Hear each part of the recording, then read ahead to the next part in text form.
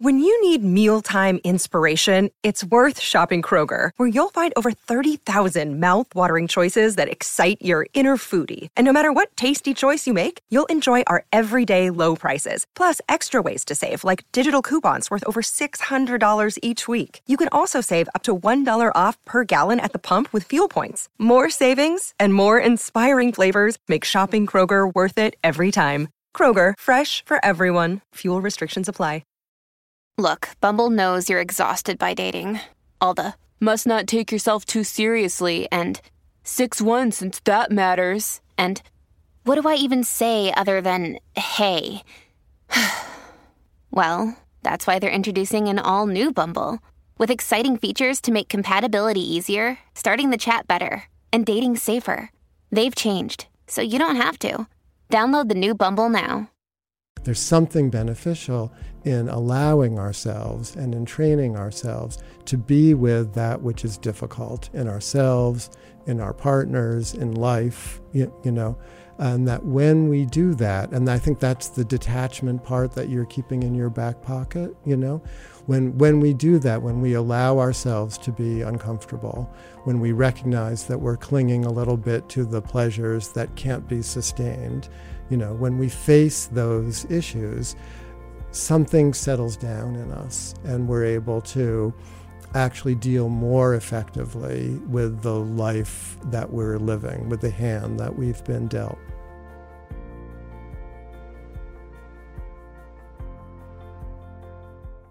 Mark Epstein, welcome to the show. Thank you, Tom. Very excited to have you. As I was saying before we started, I read the Tao Te Ching when I was 16, and it was utterly transformational. I studied Buddhism in college, but never really got into it as a part of my life.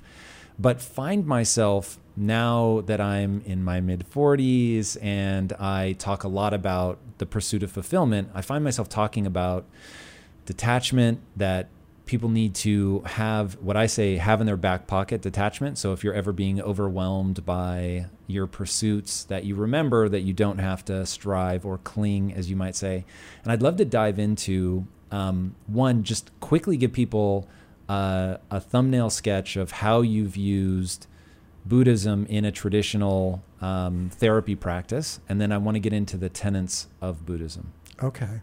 Well, Buddhism and Taoism, you know, have a lot in common. And I read the Tao Te Ching when I was 18 in the context of first learning about Buddhism, Eastern thought in general. So that was like the first big philosophical, psychological, emotional, spiritual influence on me. I was... In what way? So you're 18. Yeah. Was freshman year in college. Is that the first time you read anything to do with Eastern philosophy? philosophy? Anything to do with Eastern philosophy. And yeah. why did it hit you? There was a passage in a Buddhist collection of verse called the Dhammapada that's just entitled Mind. And I was Orient. I had some vague notion that maybe I could be a psychotherapist because it wasn't really work and I liked people and, you know, I was attuned to what was going on emotionally. But anyway, I read this chapter called Mind, and it had a description of the untrained mind as being like a fish thrown on dry ground, flapping all day long, quivering. And I was like, oh, that's like what my mind is. Maybe I should read on, you know? And then it started talking about how it was possible to do something for a mind like that. And so I was immediately pulled in. And then, you know, I was a good reader. So every psychology course, every anthropology course, every trip to the spiritual bookstore, which was called the Sphinx in the basement of a building in Harvard Square, you know, would turn something up for me. So I started delving in just all by myself, you know, through the books. But then circumstances led me to meet various now important Buddhist teachers who became my friends and really influenced me. And so I was like 6 or 7 years, like, you know, Buddhism was the main thing I was interested in. And then I decided to go to medical school and become a psychiatrist and really become the therapist that I had imagined. Maybe that was some kind of work I could do. So.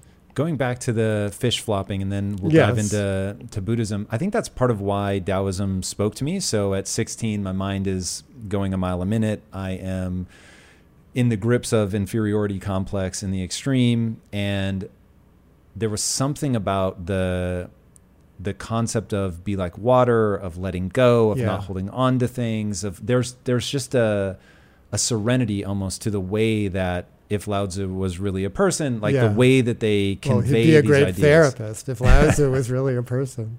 Yeah. And is that the thing that keyed you in? Was you could actually feel your mind calming down?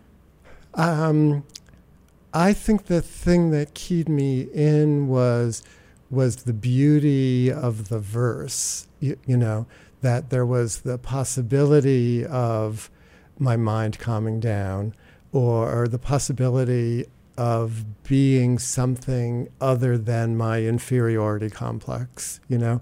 I remember I went to a psychotherapist in those days that they had at the university in the health service, because inferiority complex is one way of describing, you know, how a young man might feel, you know, in his first or second year of college. And I remember I unburdened myself to this guy who was a practitioner of short-term psychodynamic psychotherapy, which was popular in those days, in the 70s this was. I unburdened myself. He was a very well put together guy, you know, beautiful suit, really nice shoes, I remember. And at the end of 3 sessions, he said, "Oh, you know, your problem's it's not that difficult. You know, it's like basically the Oedipus complex." And I was like, Oedipus complex, like, but he didn't explain anything, you know. He was like, and so my condition had a name, you know, but there was nothing that I could do about it. And then I met these Buddhist teachers who, Joseph Goldstein, Jack Kornfield, Ram Dass, Sharon Salzberg. I met this whole slew of Buddhist teachers who were like, stop trying to figure out what's wrong with you and just like pay attention to who you are, you know, be more in what's already there, you know. And they taught me the very beginning of how to meditate. And then I was like, I can't really do this, you know, like, am I doing it right? But I stayed with it. And those questions are what everyone goes through, you know, am I doing it right? So gradually, you know, the Tao that can be named is not the real Tao, you know. So I stopped trying to figure out what all this was about and just started to do it. And that gave me great confidence, or great faith, you might say. And I've tried to bring that confidence or that faith into the practice of psychotherapy, you know, where somehow maybe I can infuse a little bit of that into other people's consciousness. And to help them settle their mind. To help them settle their mind or their heart, open their heart, settle their heart, you know, be in their body, connect their mind to their body, connect their heart to their mind. There are various ways to talk about it. It's really interesting that ends up being sort of the core tenet of meditation is be here, be now. There's something about being grounded, not letting your mind be in the past or in the future that is, it would be a little hyperbolic of me to say it saved my life, but wow, has it impacted the quality of my life and allowed me to, and this is like the most un-Buddhist statement of all time, but it's allowed me to go harder and faster towards my dreams because I can carry a larger burden of stress and I can deal with more things because I know how to reset. Well, I don't think that's un-Buddhist at all. I think the point of all of that is to be able to actualize your potential, your individual potential, you know, who you need to be. So it's to make you more you, you know, in your own particular incarnation, your own particular way. And then, you know, watch out world, here you come. Let's get into the tenets of Buddhism, because until I read your book and you introduced me to a new word, which I have no doubt will be where you start by explaining the Four Noble Truths. Mm-hmm.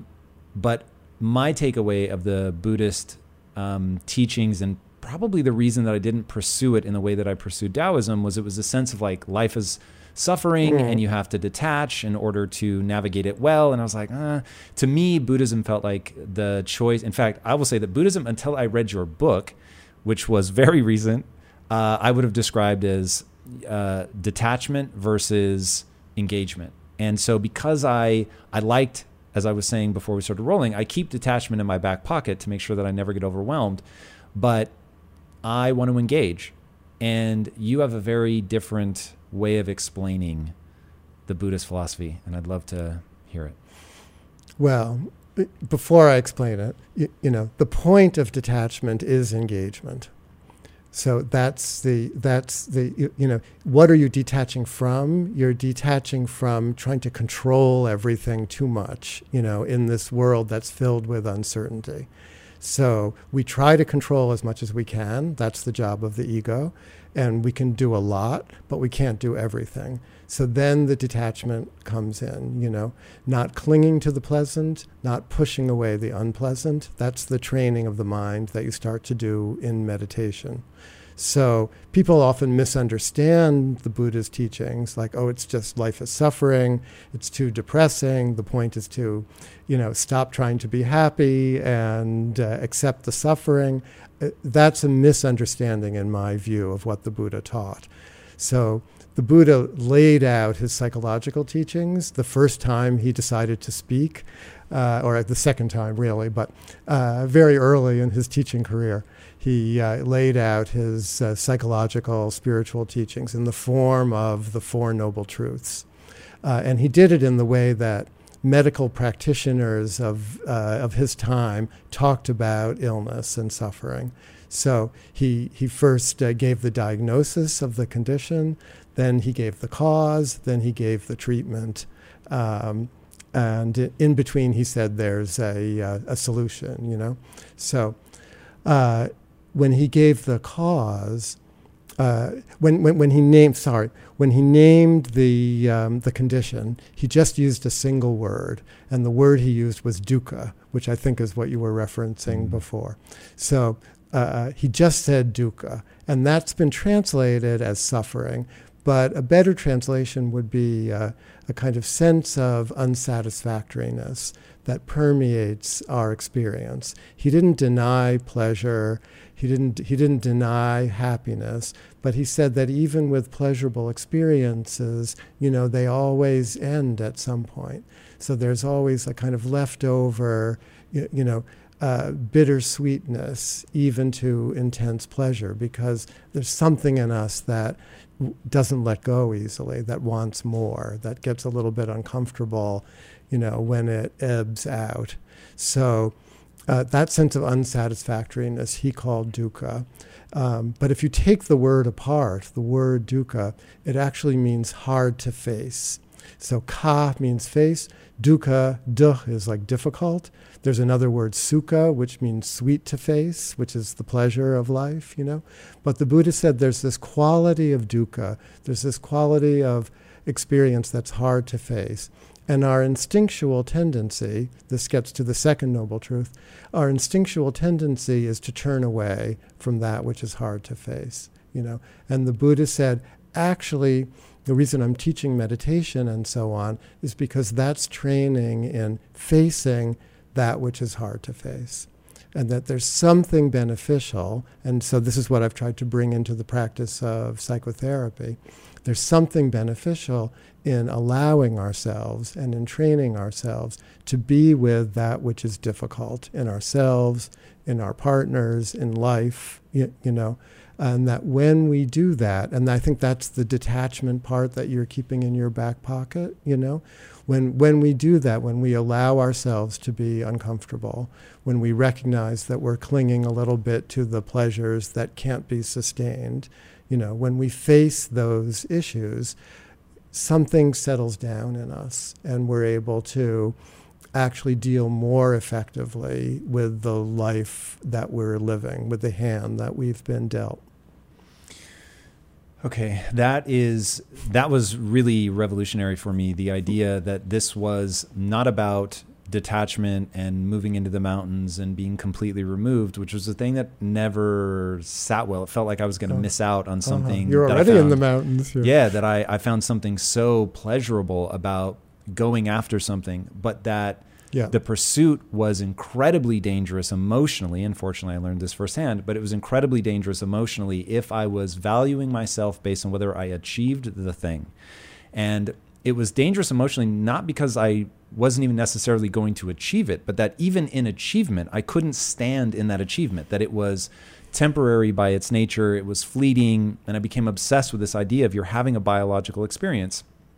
And what I mean by that is your neurochemistry is going to change, and it could change because we have this sort of lingering sense of unease that I know that this is going to pass, or just that that's the way the world works, and you can never eat a meal so grand that you're never hungry again. You can never drink a glass of water that's so thirst quenching that you never get thirsty again. And so I was like, okay, this doesn't make sense. So I need to change how I think about it. But it's really a puzzle piece coming together for me to think of it as these are things that are difficult to face. That is the nature of being human.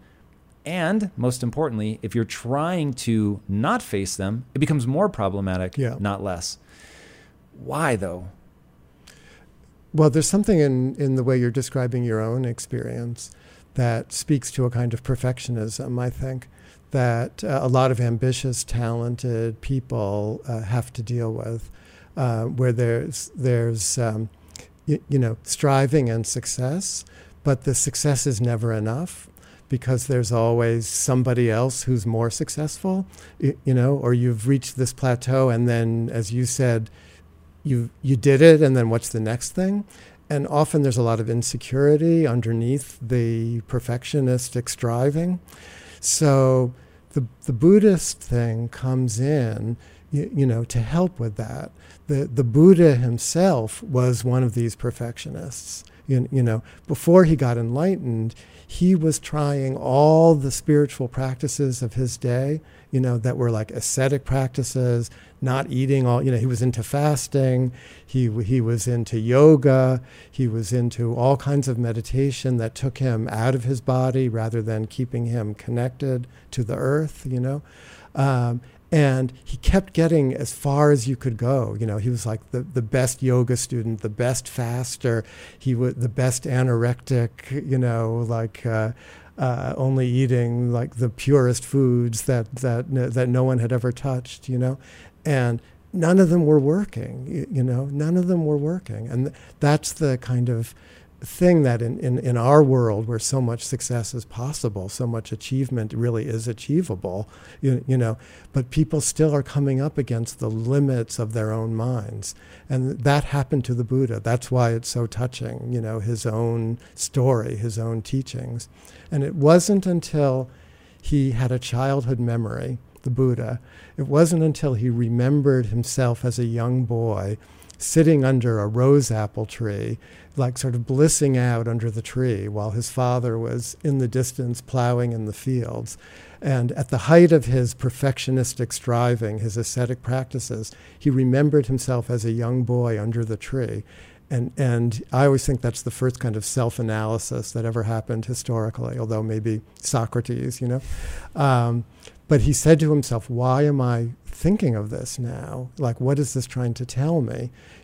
Maybe all my striving is like the wrong way to the awakening, to the enlightenment that I'm seeking. Maybe I should listen to this feeling of being a young boy under the tree, feeling joyful.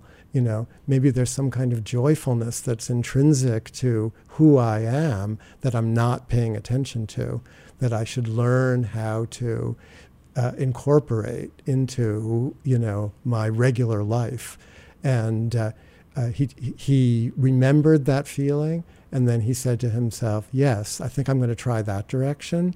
And then right away a young woman appears, bearing a bowl of rice porridge, to feed the hungry Buddha, because he thinks to himself, with a body so emaciated, I'll never be able to sustain this joyful feeling that I'm remembering.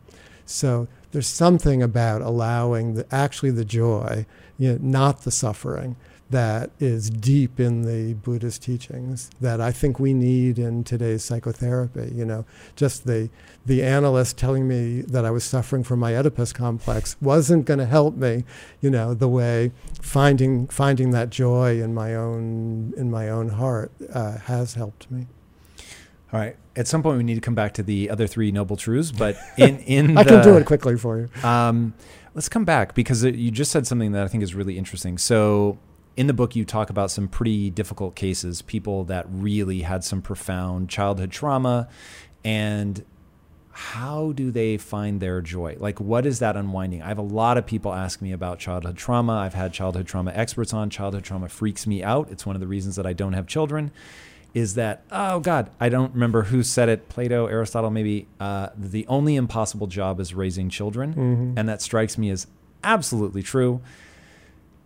How, if you have gone through a significant childhood trauma and you're in your 40s or whatever, like how do you begin to unwind that and let that joy express itself? Well, that's where the Buddha's first teachings are really helpful, that there's an aspect to experience that's hard to face.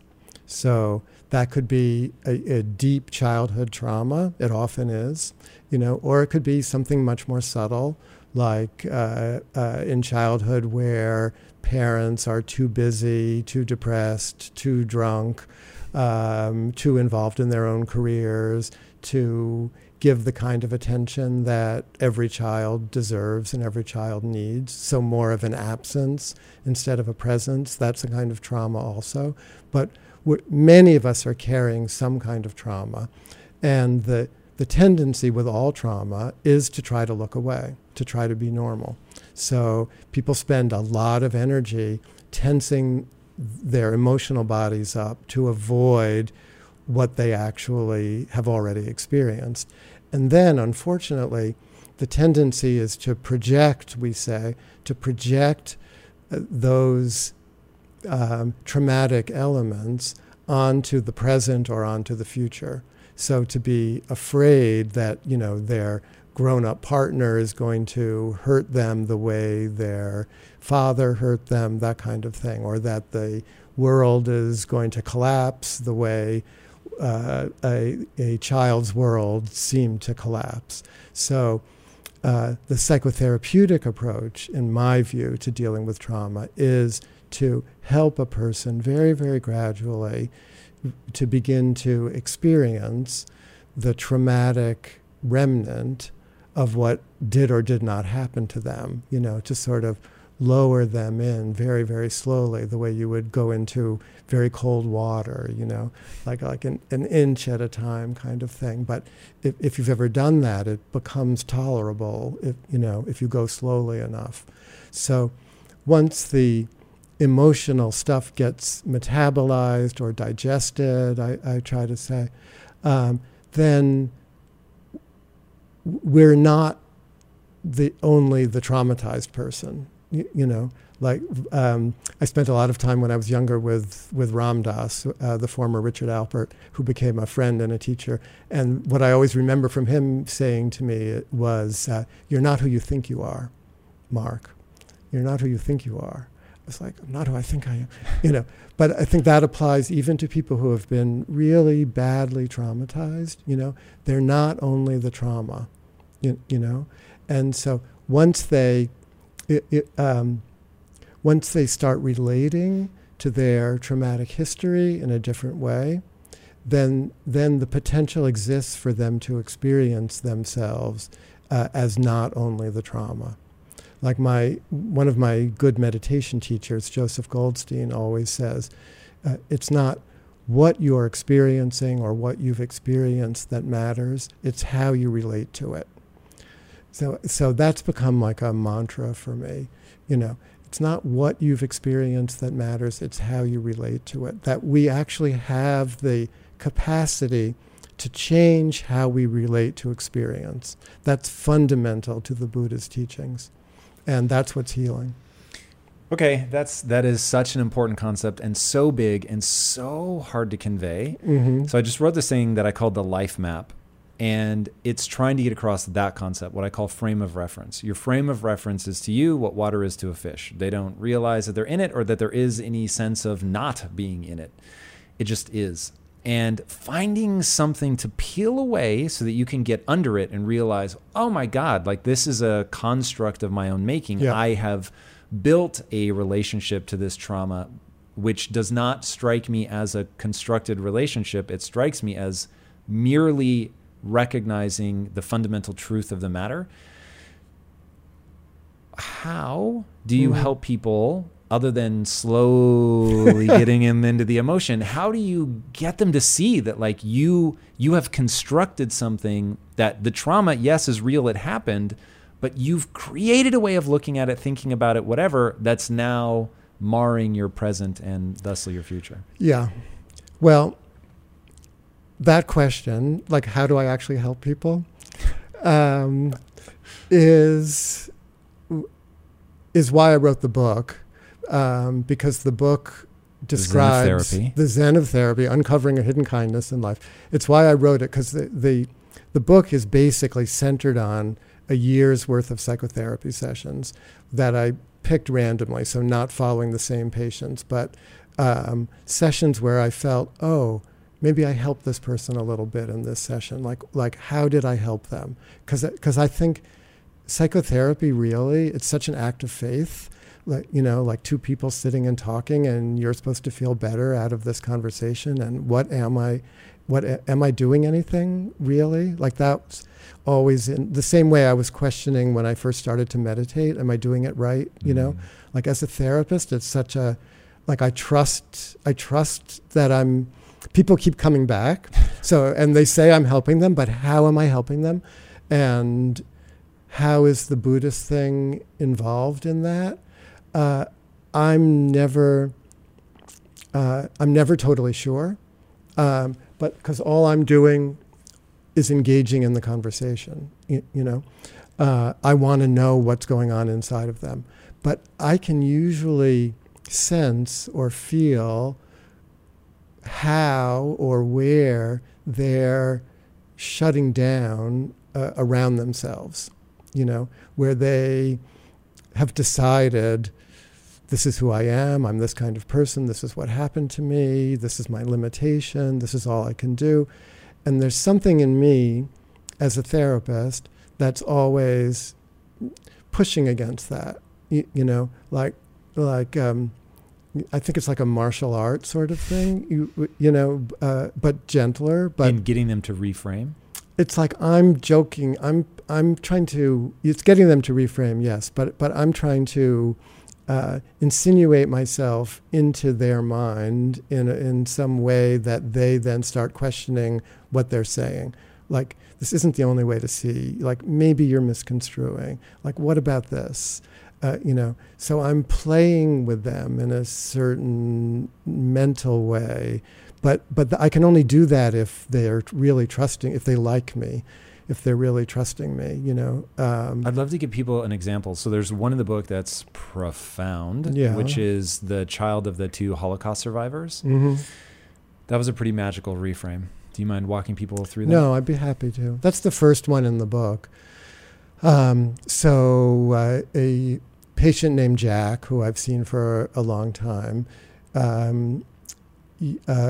son of 2 Holocaust survivors, grew up poor in Brooklyn.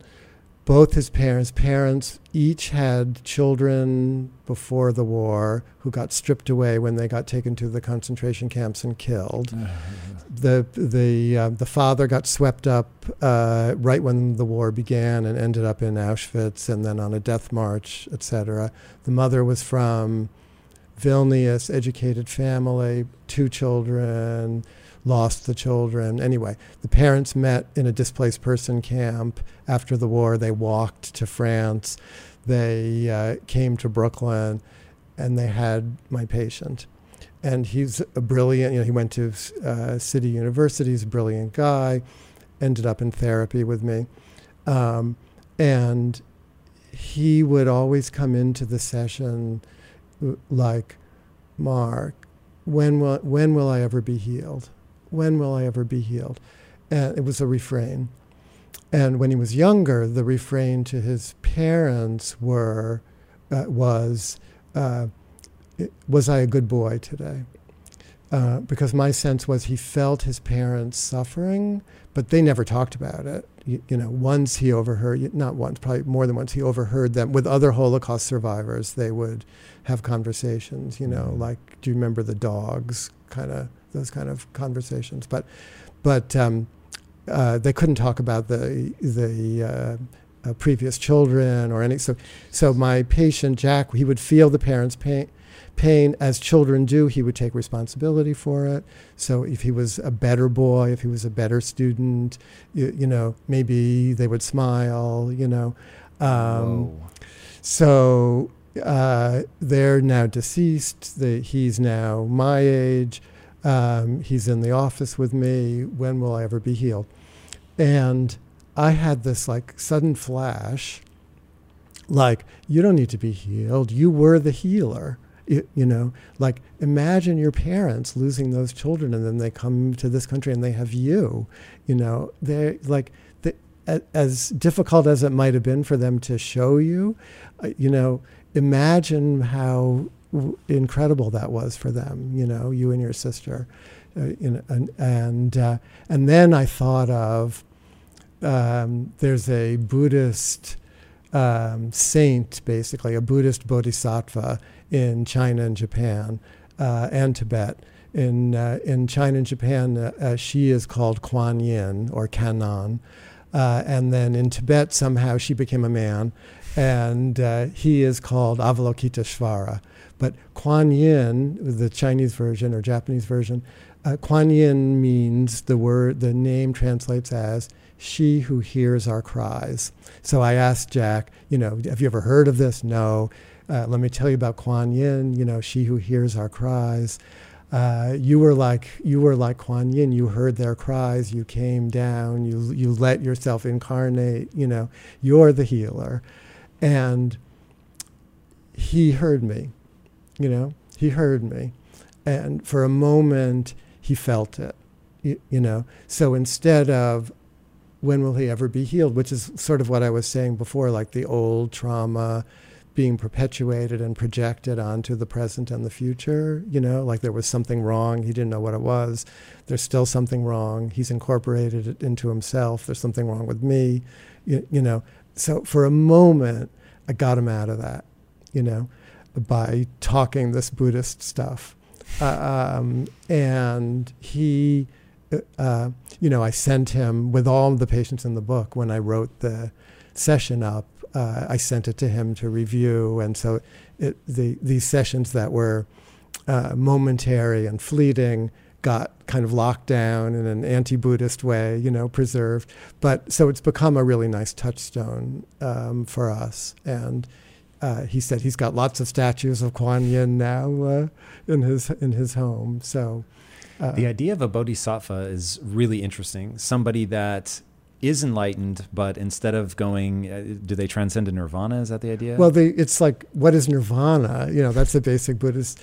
In some views of nirvana is like over there somewhere, like outside the universe, like the Buddha checks out, But after a couple of 100 years, the people who were actually experiencing nirvana started to question that whole view. And they were like, samsara, which is this world, samsara is nirvana. There's nowhere to go. It's just we're misperceiving what this world is all about. So when we get enlightened, we start to see that, nirvana it's right here, right now. It's all around us. There's nowhere else to go. There's nothing to do but to stay here and help other, unfortunate people who haven't yet realized that we're in a beautiful place. We're not in a hell zone, despite what's going on around us. So the Bodhisattva is committed to helping others because there's nothing else to do. They're already enlightened. They see it. It's like they've taken the ayahuasca or whatever. But it's not a fleeting experience. They know it. And so then they become committed to helping others. So in Tibet, when when Kuan Yin became a male figure and became Avalokiteshvara, they portray him with 1,000 arms.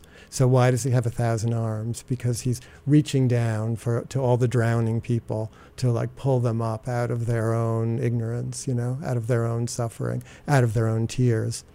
So he's got 1,000 arms because he's doing it for everybody, It's so interesting. That always, I remember learning about that very early on in my exploration of Buddhism, and I thought, that's a really cool idea of somebody sticking around. The way that I had heard it was maybe my misunderstanding, but that they could be, go up and become a god, but instead they go around on the wheel of reincarnation, and they just keep coming back over and over and over to help people. I always found that a heartwarming Definitely approach. Heartwarming. Yeah, it's really cool. Yeah. All right, what are the other 3 noble truths? The first noble truth is dukkha. There is this unsatisfactoriness that we ordinarily can't escape from. The second noble truth is the cause of the unsatisfactoriness is clinging or craving or ignorance or delusion, that we misperceive reality. And in so doing, we hold on to the pleasant, push away the unpleasant, or if there's something perverse in us, we hold on to the unpleasant and push away the pleasant. But whatever we're doing, we're relating in a strange way to reality. That's the second noble truth, the cause. The third noble truth is nirvana.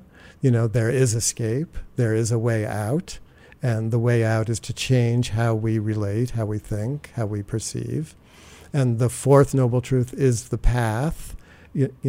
How do we change our view of reality? And it has to do with right thought, right motivation, right energy, right effort, right concentration, right mindfulness. There's a slew of the Eightfold Path, it's called. But it's basically a way of training the mind and body. And meditation is only, a couple of limbs of the Eightfold Path. People tend to think that it's all about meditation, but meditation is one tool that the Buddha talked about. Another very important one is right speech. And right speech, in its lowest form, people say, don't gossip, but right speech has a lot to do with how we talk to ourselves. So the Eightfold Path is a way of introducing us to our own inner experience and making us conscious of all the ways that we're telling stories to ourselves that aren't necessarily true. When it comes to platforms that will help you run a business, there is no shortage of options on the market. But if you want to use the best, most advanced, and most efficient platform out there, you need to be using Shopify. For whatever and wherever you want to sell, from launching to going international, Shopify is the global commerce platform that will help you grow at every stage of your business. With award-winning customer service, the internet's highest converting checkout page, and a suite of integrated AI tools, Shopify is your all-in-one platform to quickly and efficiently take your business to the next level. I love everything about Shopify because it makes it so easy to start, run, and grow a business. Shopify powers more than 10% of all US e-commerce because businesses that want to grow quickly use Shopify. Sign up for a $1 per month trial at shopify.com/impact, all lowercase. Again, go to shopify.com/impact right now to grow your business no matter what stage you're in. Shopify.com/impact. In today's highly unpredictable and rapidly changing world, the smartest move you can make from a financial standpoint is to actually understand how money works and how markets move. Because if you want to have any chance of investing your money wisely and growing your financial portfolio, you have to make a profit. And the only way that you're going to do that is either by setting and forgetting or actually understanding what's going on at a macro level. So whether you're a seasoned investor or someone looking for extra guidance, today's sponsor, Yahoo Finance, has got you covered with all the tools, data, and news that you need in one place to grow your knowledge base around what is happening in the world of finance and to make sure that you have the right goals and you're executing well. Yahoo Finance makes it easy to consolidate your accounts so you can effectively and efficiently manage your entire portfolio. Personally, I love how straightforward their platform is to use. It is very simple to get the information that I need, and Impact Theory's own chief financial officer is exactly the same, spending time helping me frame exactly what is going on from a global perspective so that I'm making the smartest decisions that I can. I definitely recommend that you check out Yahoo Finance for comprehensive financial news and analysis. Visit the incredible brand that so many great investors use at yahoofinance.com. It's the #1 financial destination, yahoofinance.com. Once again, guys, head there now, yahoofinance.com. If getting your hands dirty and taking good care of your car or cars is a passion of yours, then eBay Motors is here for the ride. Because I'm sure you remember when you first saw the potential in that beauty. And then through some elbow grease, fresh installs, and a whole lot of love, you transformed 100,000 miles and a body full of rust into a drive that's all your own. With over 122 million parts for your #1 ride or die, you can make sure your ride stays running smoothly with eBay Motors. Brake kits, LED headlights, exhaust kits, turbochargers, bumpers, whatever your baby needs, eBay Motors has it. And with eBay Guaranteed Fit, it's guaranteed to fit your ride the first time, every time, or your money back. Plus, at these prices, you're burning rubber, not cash. Keep your ride or die alive at ebaymotors.com. Eligible items only. Exclusions apply. Okay, the Eightfold Path is going to be really important. But first I want to talk about clinging.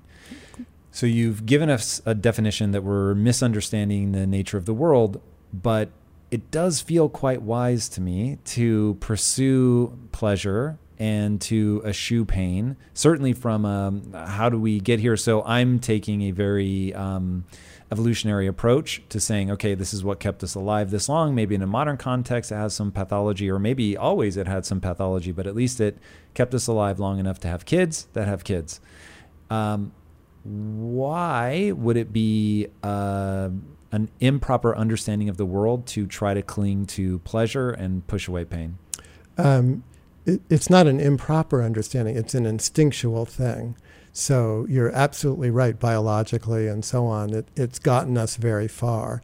It's just, it has limits, so we always come up against it. So even, driving in Los Angeles when there's a lot of traffic, like you're stuck in the traffic. So what can you do? You can make yourself as comfortable as possible in the car. You can listen to a podcast. You can put on the air conditioning, But if you have to get somewhere and you're stuck, what can you do?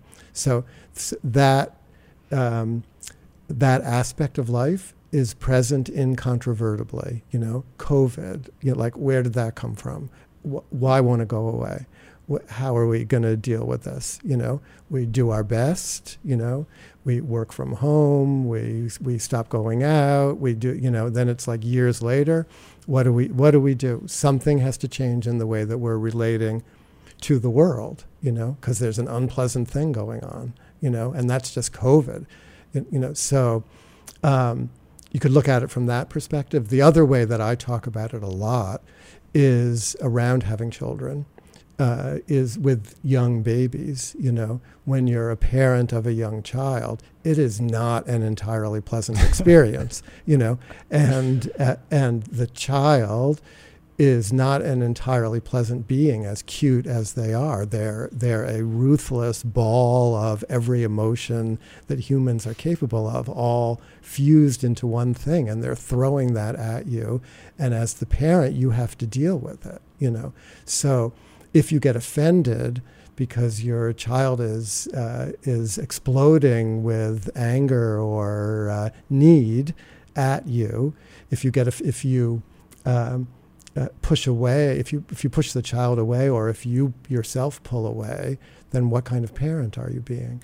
So being a good enough parent requires staying with the unpleasant aspects of having children. And that's a huge task that so many of us really, really struggle with. But the Buddhist teaching is such a help, because what it's saying is, this aspect of experience is unavoidable. And we can find our best selves by staying with it, rather than trying to get away from it. And as a therapist, I can assert how important that is for people, because the child, like my patient I told you about, the child feels the parent's pain and assumes that they're the cause, and sometimes they are. But in that example, yes. But then they become, it's not just I was hungry and my mom couldn't find the milk. It was like there's something fundamentally wrong with me. That children begin to take that in. And then that becomes such a source of identity and shame that people are struggling with long into adulthood. Mm. Yeah, it's interesting. That feels like that brings us back to this idea of reframing, that really what you're doing, okay, I'm stuck in traffic. Mm-hmm. There's nothing for me to do. And if there is, by all means, do it. But if there's no way for me to not be stuck in traffic, I can either sit here and be wound up and be angry and wind myself up and make it worse, or I can reframe it. And would the Buddhist encouragement be to find something beautiful in that moment, or to just Good luck. Accept? Like, what's the take? No, the Buddhist thing would be, you always have your breath. The breath. And be grateful, or you have your breath to sort of modulate your neurochemistry.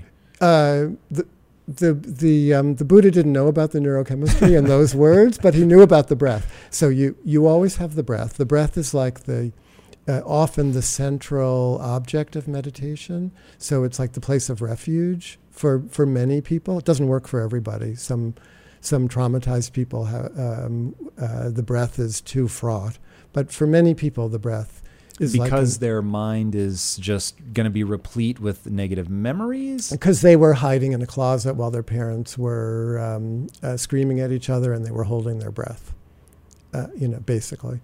Some version of that. So the ease with the breath that we look for in meditation is hard to find for some people. And for those people, there are other objects, like just the sounds that are ever present, even within silence, that can become a central object of meditation instead. But for many people, the breath works. It's a neutral object. It connects us to the outside world. Is the breath in me or is it out there? So when you're sitting in traffic, if you're not just listening to the radio or whatever, but you're starting to get frustrated, you can bring your attention just to the actual physical sensation of the breath as it enters and leaves the nostrils. And just that is like a cue into the a possibility of inner peace that is always with you, lurking in the background, even on the highway, even when your child is screaming at you, even when you're frustrated. It's possible to turn away from the frustration to the object of meditation. Okay, and the purpose of that would be to, again, calm the mind. Yeah. To not cling to the emotion, because your book has a really interesting relationship to anger and aggression. Yeah. Now might be the time. So we can try to suppress our anger, which a lot of people do, and they develop a very unhealthy relationship, which you catalog in the book. Really extraordinary. I remember at one point stopping, going, what's the title of this section? Because I was listening to it. And aggression. And I was like, it's interesting. You're talking about kids a lot and aggression. And I was like, this is not what I expected. Like, there was such a level of honesty and sort of forthrightness about how to have a relationship with anger. I was like, in a book called The Zen of Therapy, I was just so pleasantly surprised. So we have what you just described, which is you can sort of turn away to the breath so that the anger dissipates, I would assume. Hopefully, yeah, a little bit. What kind of relationship should we have to anger? The relationship that I'm reaching for, that we maybe could have to anger. Thich Nhat Hanh, the Vietnamese Buddhist teacher who died not that long ago, used to say, hold anger like a baby. Okay? Hold anger like a baby. So what does that mean? Does that mean hold anger the way, rock it like you rock a baby? Or does it mean hold anger the way a baby holds anger? So I think he probably meant the former, but there's some way to think about it as the latter also, because in meditation, yes, the first thing we do is use the breath as a kind of neutral object to quiet the mind, calm the body down, turn away from the frustration. But where meditation goes when you practice it for a while is that everything becomes an object of meditation. So the anger itself becomes an object of meditation. The burglar alarm going off becomes an object of meditation. The flat tire that I had the first day I rented a car a couple of weeks ago had to become an object of meditation. Your own emotional experience, your own thoughts become objects of meditation because you're changing the way that you're relating to them. That's that fundamental thing. When you say that it's an object of meditation, what do you mean exactly? Well, as human beings, we're capable of being both the thinker and the observer of the thought. We're both subject and object. We have this self-reflective capacity, where we look in the mirror and we know that's us, or we're thinking our thoughts and we know we're thinking our thoughts. So it's a very weird thing evolutionarily where we've become capable of this. So you can be angry, and then there's somewhere in you, like in Buddhism they call it a spy consciousness, that's like off to the side, that knows that you're angry and can feel the anger bubbling and can witness the angry thoughts.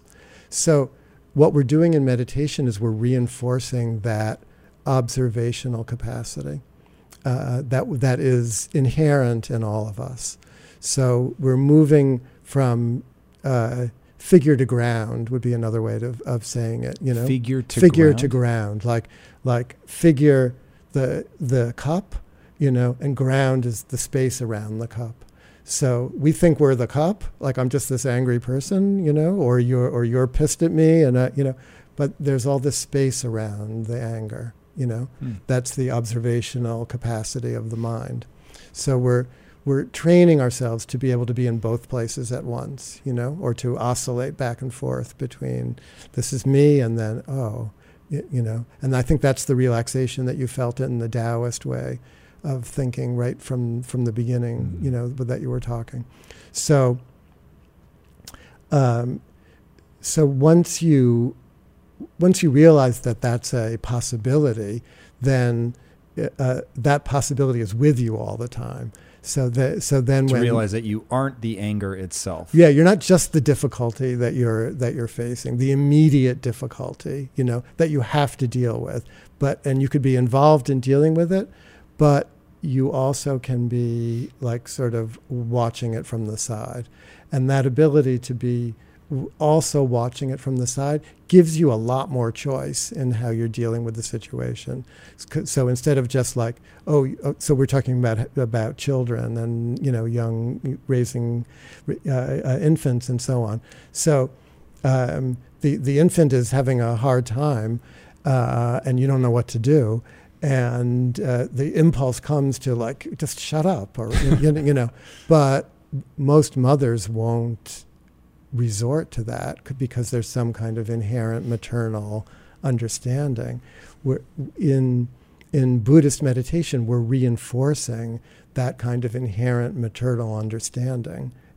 Like we still see, shut up comes up in our minds, but it's just a thought. Like we can just witness it as a thought instead of being propelled by it. So that's what the Buddha in the Eightfold Path called right action. Instead of taking the bait, our own bait, instead of taking our own bait and then acting destructively, which we're all capable of doing, we learn to recognize the destructive impulse. And that's what a lot of that last section of the book is about aggression and so on. We learn to recognize the destructive impulse, not to judge it, to recognize that, yes, we're feeling that way because we wish that things weren't the way that they are. or interpersonally, like this happens in intimate relationships a lot, I wish that you were more what I need you to be, and you're not, and where are you, and that pisses me off, the way you're talking to me and so on.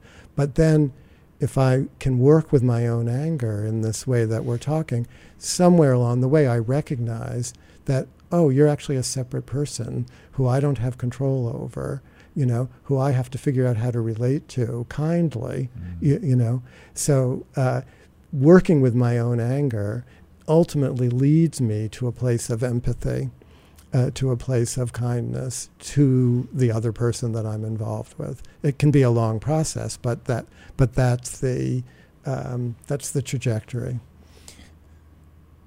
The idea of the ego, you've sort of danced with it a little bit here. You go into more detail, and I can't remember if it's in the book or just talks I've heard you give, but are we trying to get rid of the ego? Is that a thrust of Buddhism, or is it just a changing relationship to the ego? How would you define the ego? It's not trying to get rid of the ego, because we need the ego. For what? We need the ego for dealing with the immediate problems that we face. That's what the ego is all about, dealing with the immediate. It's a mediator, in fact. The ego is like, on the iPhone, the thing that counts your steps that people are so into. The ego is like counting your steps. It's like, this is what you have to do today. This is in order to satisfy the demands of the environment, be a good person. You need the ego to like put the garbage out on the right nights and separate the recyclables from the rest. You need the ego to do your homework, to recognize that my wife is a separate person from me and is an autonomous being. Is that true? You need the ego even to meditate. To sit down on the cushion and watch your breath. That's an ego function, So the ego is like moving us around in the world, that's how, and the ego develops in the first couple of years of life as the child realizes that, oh, they have a mind and that they're separate from their mother, from their father. They have to deal with them, and the ego recognizes that, oh, I'm just this little person in this world that's full of big people, and there's so many more of them, and I have to go to school and learn to read and how to go to the bathroom and wipe myself. That's all ego stuff, and the ego wants to be in control, and thinks it should be able to be in control of everything.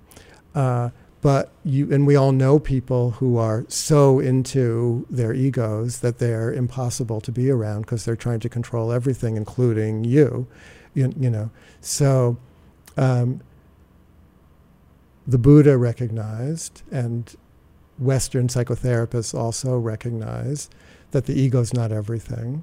That one of the things the ego has to learn to do is to relax itself, to unburden itself, that we don't have to be integrated all the time as I'm Mark and I know who I am and so on, that there's something called unintegration that happens when I'm reading a book or taking a walk in the woods or after sex or making art or, listening to music. So much cultural activity is about allowing yourself to settle into an unintegrated state, which is different from disintegrating, the way a crazy person would be. Define the difference.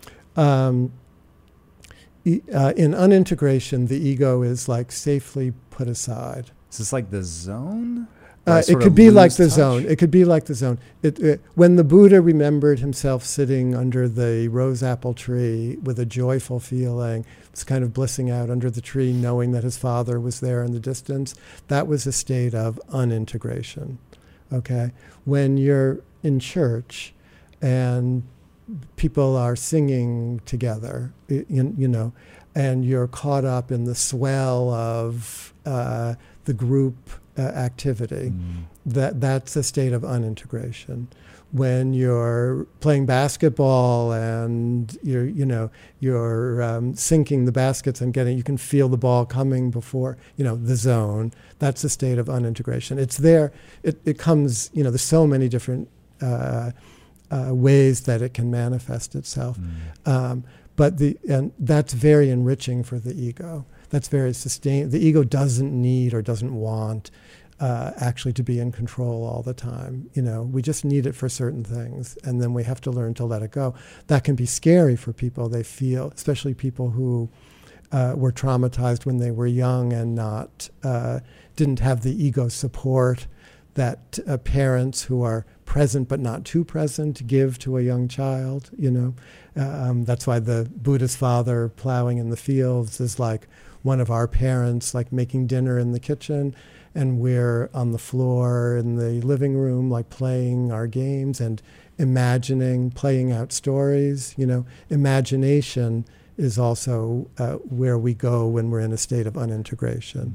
So that's all pleasurable, really, and tolerable. Disintegration is what you see in a schizophrenic person or in someone who's going through a manic episode, where they can't control all the stuff that's coming in. Inner and outer has become one, and there's no processing function that's left inside the brain. That's a dysfunctional kind of time. Or someone with a panic attack, where the anxiety has just taken over. That's like a state of disintegration. That's very unpleasant.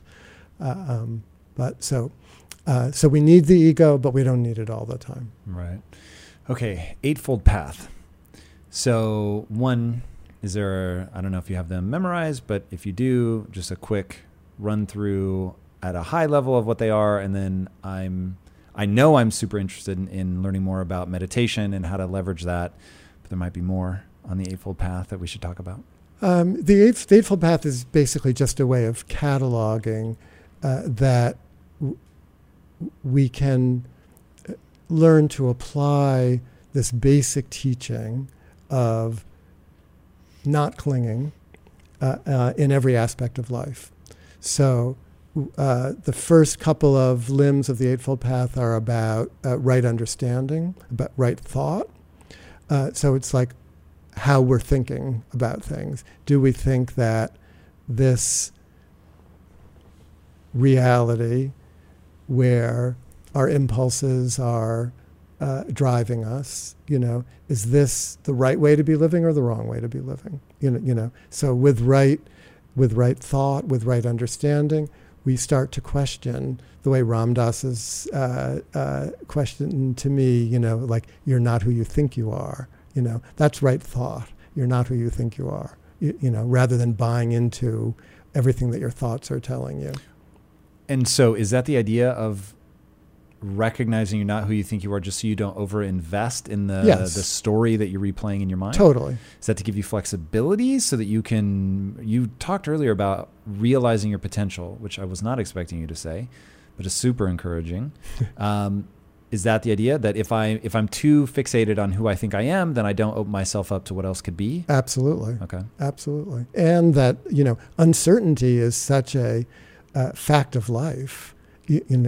So how do we navigate uncertainty? Do we navigate it by trying to be certain all the time? That gets us, part way there.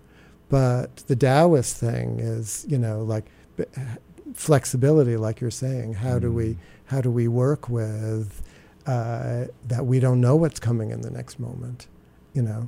What's death going to be like? Let alone life. So yes, that's what all that is about. Okay. And then the next three aspects of the Eightfold Path are all about being in the world. They're all about relationship to the world. It's like right livelihood, right speech, those kinds of right action. I think those are the three. So, you can think about them in a sort of superficial way, or you can kind of probe into them and try to get a little deeper with them. So right speech, as I mentioned before, can just be about like not idly gossiping, but it can also be about, like how are we talking to ourselves? Right livelihood can be about like not trading in arms, but it can also be about, no matter what you're doing, working for the benefit of others, which would be, sort of where the Buddhist thing is leading. And then the last chunk of the Eightfold Path is about meditation. It's about how important it is to train the mind. And so there's right concentration and right mindfulness. And what are we training the mind to do exactly? We're training the mind to know itself fully, and therefore to be able to be in the world as, I like to say, partners with the capacities that constitute us. So that's another way of saying realizing your full potential. Partners with our capacity. With the capacities that constitute us. Is that talking about the malleability of that, and that, okay, I have my potential, but I actually have to go acquire skills? So that sequence is how I think through life. But I think it's more you having your potential, but you have to find it, because I mean, certainly my experience was like, I don't know who I am. Like here I am, I went to school, I was good in school, but I don't, but inside, like what, so, I mean, I'm just talking super personally, but that process of actually being okay with not being sure about who or what I was, the Buddhist thing gave me permission to not be sure. Because it talks so much about non-self, and emptiness of self, If you strive to perform your best in life, bringing your energy and abilities into everything you do, then it only makes sense that you would want to be out on the road with that same power, agility, and performance that everyone expects from you. And there's no better option than the most desirable, advanced, and dynamically capable SUV yet, the third generation Range Rover Sport. You guys know I love staying on the cutting edge with technology, and the Range Rover Sport's cabin features advanced technologies such as active noise cancellation and cabin air purification, a must, offering you and your family and friends new levels of comfort and refinement while traveling. The Range Rover Sport provides an instinctive drive with engaging on-road dynamics and redefines sporting luxury for the power, agility, and performance you demand in every area of your life. Explore the Range Rover Sport at LandRoverUSA.com. That's LandRoverUSA.com. You've talked about that, though, as like a womb versus a void, which I found really interesting. Yeah. So, well, because that's what it became. So I was troubled because I don't know who I am. And what am I supposed to be? What am I doing here? And what am I capable of? All that sort of insecurity. And the normal way of dealing with that, would be, okay, I'm going to go to medical school and become a doctor, and now I'm a doctor, and so you have to listen to me because I know what's best for you, or whatever. And my father was a doctor, so that was sort of obvious, and I did become a doctor. But what the Buddhist approach gave me was, and meeting those first meditation teachers, and what they were saying to me was, you don't really have to know the way you think you have to know. Like, why don't you just relax and feel yourself? Like, why don't you just leave yourself alone and be? And I tried to go there in the book, like what is all this about being rather than doing? Because I think it was so important for me. So why don't you leave yourself alone? Why don't you just let yourself be? Why don't you see who you are that way? Why don't you discover who you are by relating, naturally to the world, to other people, to yourself? Okay, how? Well, I'll give you some teachings about that. This is what right concentration is. This is what right mindfulness is. Why don't you go sit on that cushion over there and practice with yourself, and just sit there and try being with yourself, in an open, non-judgmental, kind way, and see what you become. What do you do if you do that and you Yep. don't like what you see? Fine. That's a lot of the experience. That's why so much of the book ends up talking about anger and aggression and frustration and so on. That's, there's a whole aspect to life that we want to look away from. That's dukkha, that's going to be there. So that's to be expected. Mm-hmm. So then you have to learn to, okay, how can I be with that which I don't want to see about myself? My own inner violence, for instance. So I can come to terms with that, and then, oh, those are just thoughts. That's just a feeling. Okay, so this gets to one of the reasons that I think people struggle with meditation is they sit down. Because it's so unpleasant. Yeah, they sit down and suddenly their thoughts are unfettered. So you either are dealing with the monkey mind and your mind is just racing like crazy and you're thinking about your grocery list and all the things you have to get done and, oh God, the kids are freaking out or they have a dental appointment or I have a dentist appointment, whatever. And you've got that side. But then you've also got what might be worse, but takes time to get to, which is maybe even more terrifying, which is all of the trifling things fall away and you get to some deep wound that you're worrying over or you get to all the people you've hurt. I think that might be even more painful. We think about the deep wounds and that does come up for people, but there are these other kind of wounds, like all the people that we've hurt, like in AA, where people go when they get sober, and they have to make amends, or they want to make amends. That kind of stuff comes up too, and that's very hard to look at, very painful. People you've lost, or people you've hurt, or your own destructive actions. Let's take a really gnarly one. You've hurt somebody that has since passed away. Yeah. And now there's no making it right. Right. Now what? Yeah, you instead of looking away from that, instead of tensing up or feeling ashamed, in a self-destructive way, you acknowledge and you feel the pain of that. And in the Buddhist psychology, they divide emotional and cognitive experiences up into helpful and unhelpful, wholesome and unwholesome categories. And they have one that's called remorse, which is a wholesome, helpful, healthy feeling, mental feeling. So I think remorse that would come up in that kind of situation, you fill your mind with it, you let it get as big as it could be. Sitting on a meditation retreat, for as long as it, and you breathe in and out with the feelings of remorse.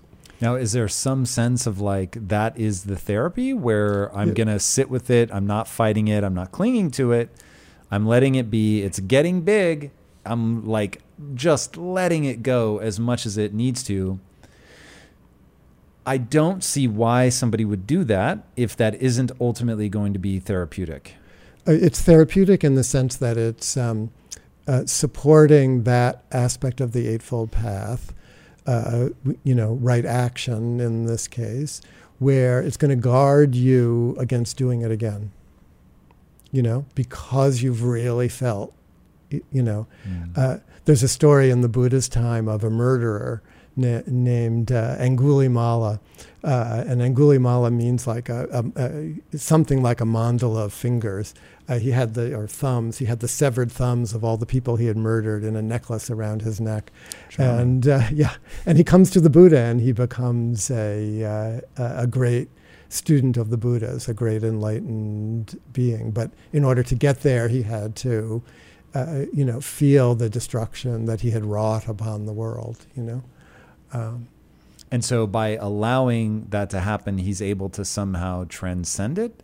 Because when I think about, and I mean, look, you know better than I as a therapist, but when I think about people that are really struggling with something, they often struggle forever. Like they never find resolution. There are people in my life who I love very much, and they are still struggling with things that happened to them or that they did. And it's like, we're talking about things that are 50, 60 years old. Like what is happening?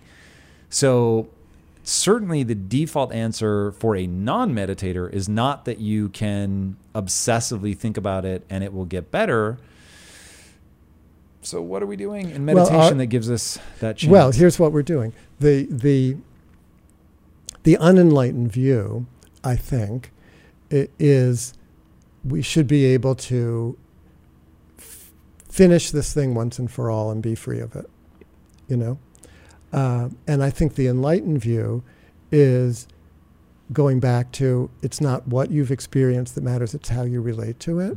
So that how you're relating to either the pain you've caused or the trauma that was inflicted upon you changes. So it's still going to be there. It's part of your history.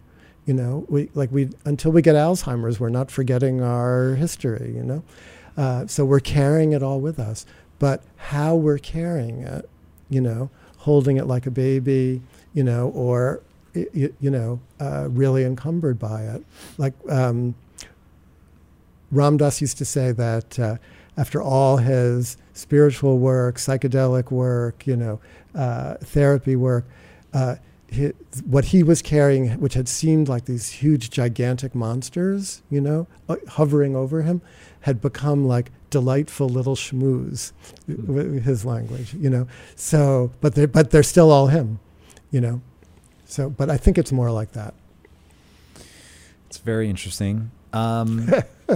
Yeah, I mean, meditation is really fascinating. There's multiple kinds of meditation. I do what I call just breathe. It's not really mindfulness because I'm not in there dealing with demons or anything like that. I'm just coming back to the breath. There could be a mindful quality to just breathing if you're attending dispassionately to the breath, that you're being mindful of the breath. But how would it ever get to that next level of like? And I mean, look, there are enough things that bother me. I certainly don't think that I don't have things, but when I meditate, that isn't what I struggle with. What I struggle with in meditation is, not that I struggle with it. The reason I meditate is that I can feel what I call background radiation. It's building. It's stress. It's anxiety. The anxiety for sure is tied to insecurities. And am I going to be able to do what I'm trying to do? What are the implications of doing it or not doing it? Knowing that achieving is never going to work, but like it's still fun, but it's this weird balance. So these are all the things that like I'm trying to release is probably the right word. But I think of it as just releasing it in the moment, to not let it like build up and create this, using my words obviously, but not creating this neurochemical overwhelm. So something is happening. It's causing me to really get clinical, to secrete cortisol. And so, you know, maybe my heart rate is racing, my blood pressure is going up, I feel completely uneasy, and I just really want to get back to neutral. Man, meditation works, and I mean works every time. It is crazy. I was actually a little sad because there is an ongoing debate between my wife and myself because I want her to meditate. She hates it. And you said, yeah, meditation is just not for everybody. But man, from the first breath I took from my diaphragm, I was like, hold on, like this is, regardless of what I'm thinking about, physiologically, this is moving me into a different state and it feels awesome. Like I love it. I just feel relaxed. And because of my work, I go through things at times where there's just so much money on the line. It's very stressful. And even in those times, I have found that I'm never more than 45 minutes away from equanimity. But it isn't, it's not a thinking through tragedy or anything like that.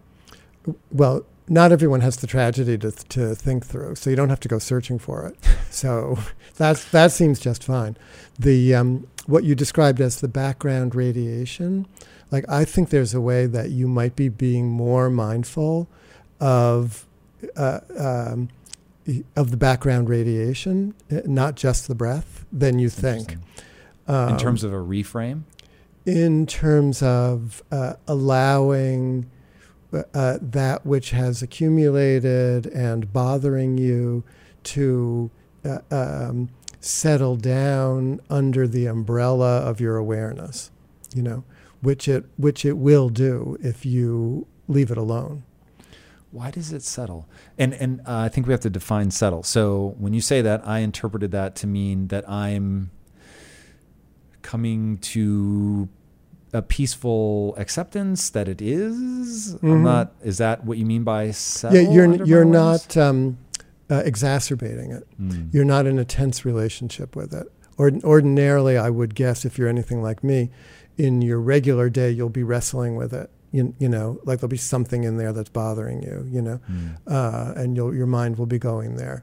But what you're describing by centering yourself on the breath, which you love, and which you have a lot of confidence about, but you're aware of the background radiation, you know, but you're leaving it alone.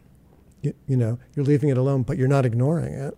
You know, you're in that kind of middle zone that I think meditation brings you to, even if you're not deliberately telling yourself that that's what you're doing it. You know, it seems to be a helpful thing. It's definitely a helpful thing. And I have found there's a 1-2 punch for me. So meditation is the way that I deal with the background radiation, and beliefs are how I make sure that not too much background radiation builds up. So, for instance, if you think that your value is determined by your success, your accolades, your acquisitions, whatever, I have experienced firsthand that just is a horrible way to live, because it all feels so fragile and so tenuous. And I'm just like, I've got it, but I could lose it. And so it's like, okay, well, that just feels like it's raising my background radiation. So I don't want to do that. So what's another frame of reference? And I do wonder sometimes. For a long time, I was like, you know, I don't know how I got on the path of what I'll call pursuing a growth mindset. And then as I kept like trying to figure out like what was that first moment, I realized it was reading the Tao Te Ching. And going back to it plants the seeds. Like obviously Lao Tzu never would have used those words, but it plants the seeds for reframing, for recognizing that you can improve, even if all you're doing is improving at living and not being stressed out and grasping and clinging and all that. And so that began to open my mind of, oh, okay, well, I suck at this now, but I could actually get better. And so then it became easier to apply that to other things. So through beliefs about how I view the world, and the thing that I encourage myself and others to do is look for the true and optimistic interpretation, because you don't want to divorce yourself from reality. It won't lead you anywhere useful. But at the same time, there's always an optimistic, like the Holocaust survivor, the child of the Holocaust parents. That was the one where I was like, yes, exactly. Like even in a situation like that, your parents are already gone. There's nothing more to do. They lived through the Holocaust. They lost their kids. Like, oh God, like how is that not just generational trauma upon generational trauma? And yet you can believe there's always an optimistic and true frame in this, which you found for him. Obviously alleviated some of his pain. That's how I get to the don't make things worse than they need to be, by laying down these, what I'll call the fundamental beliefs of how the world works. Yeah, well, you're doing therapy for yourself. Very interesting. Very interesting. Therapy, man. That's really fascinating. How much... In the book, it seems like you use Buddhism a lot in therapy, but you reference a lot that you don't. Why don't you? Why don't I use Buddhism in therapy? Like why isn't it just straight up, hey, over the door it says Buddhist therapy? That would be too alienating for too many people. And I've never wanted to be like a proselytizer, even though I sort of see myself as a translator of Buddhist thought, into Western psychological language kind of thing. But people come for all kinds of reasons and need everybody needs something different. So where the Buddhist thing is helpful, it's not always quote unquote Buddhist, So, and I think that's part of the fun of being a therapist and of being inspired by these things is if I really understand them in any kind of way, how can I use them so that people might not even know that they're Buddhist, So I'm sort of playing both sides, I think, and as you're, I think, rightfully recognizing from the book. And the idea there is just about alienating them. So if they were open to it, you would lean more into it? Oh, if people are open to it, I lean into it. If people want to learn, to meditate or go on a meditation retreat, or I help guide them to places and people that I think are good. So I'm very encouraging if people want to be encouraged. You've talked about psychedelics. I'm curious, so I've never done them. Well, I've microdosed, but I found it, there was nothing that I'll call useful in that for me, which I was sad about. But I haven't yet macrodosed. Is it useful? What is it doing? I think it's an open question. I think for a lot of people, during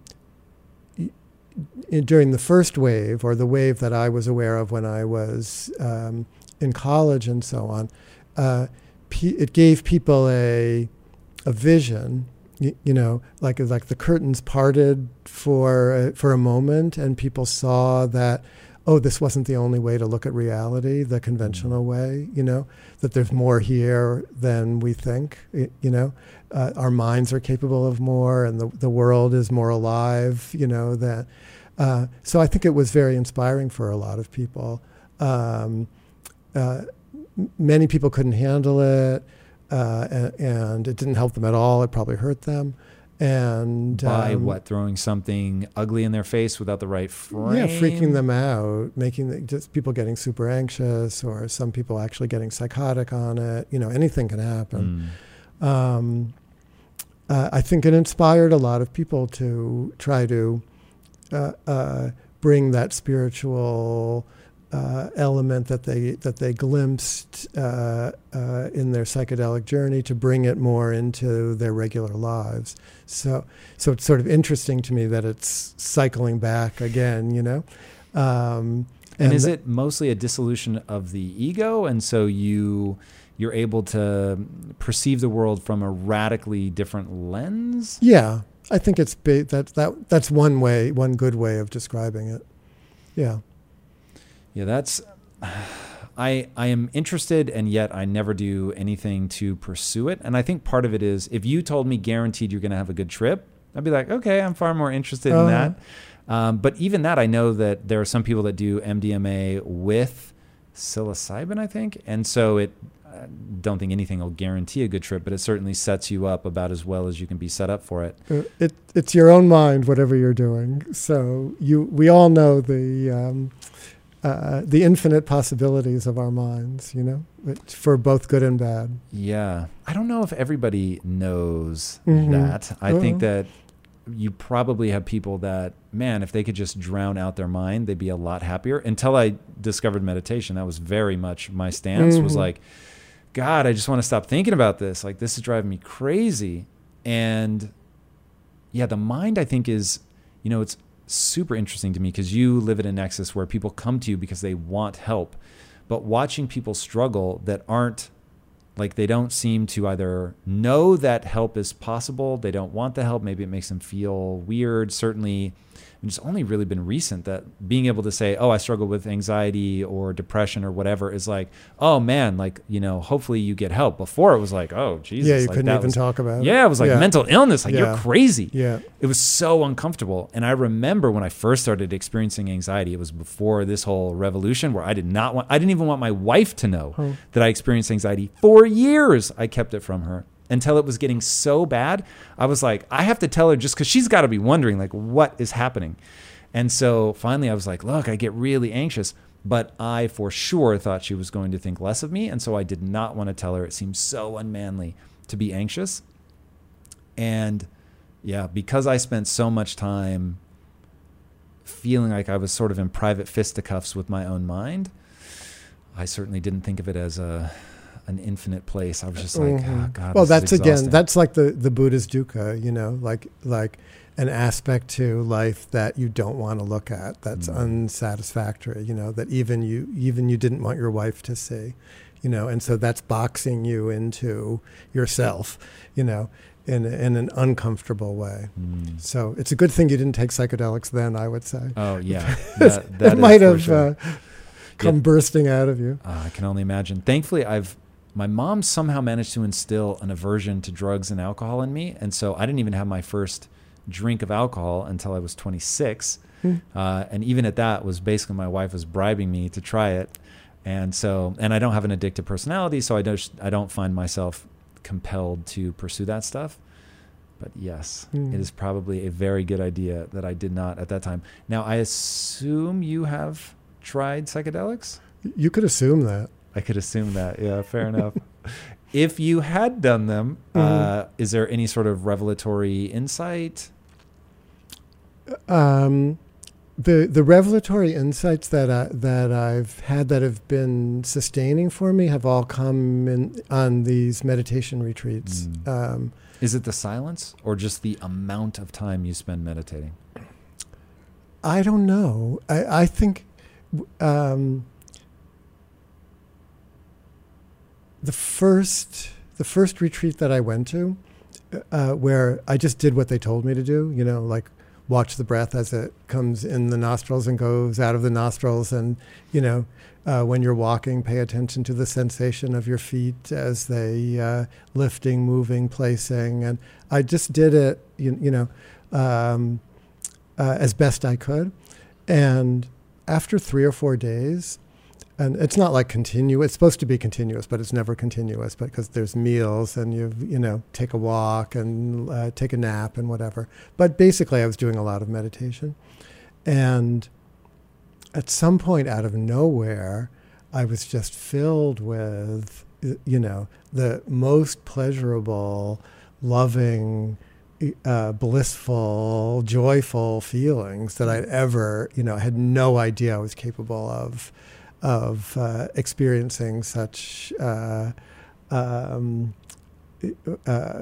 what adjective could we use? Not exactly transcendent because they were very grounded, but out of this world kind of feelings, only they were in me. And you weren't aiming for that. You were just I had no idea it was there, zero idea that like there it was. So I was like, oh, this meditation thing is really work. It's really something. It's a real thing. That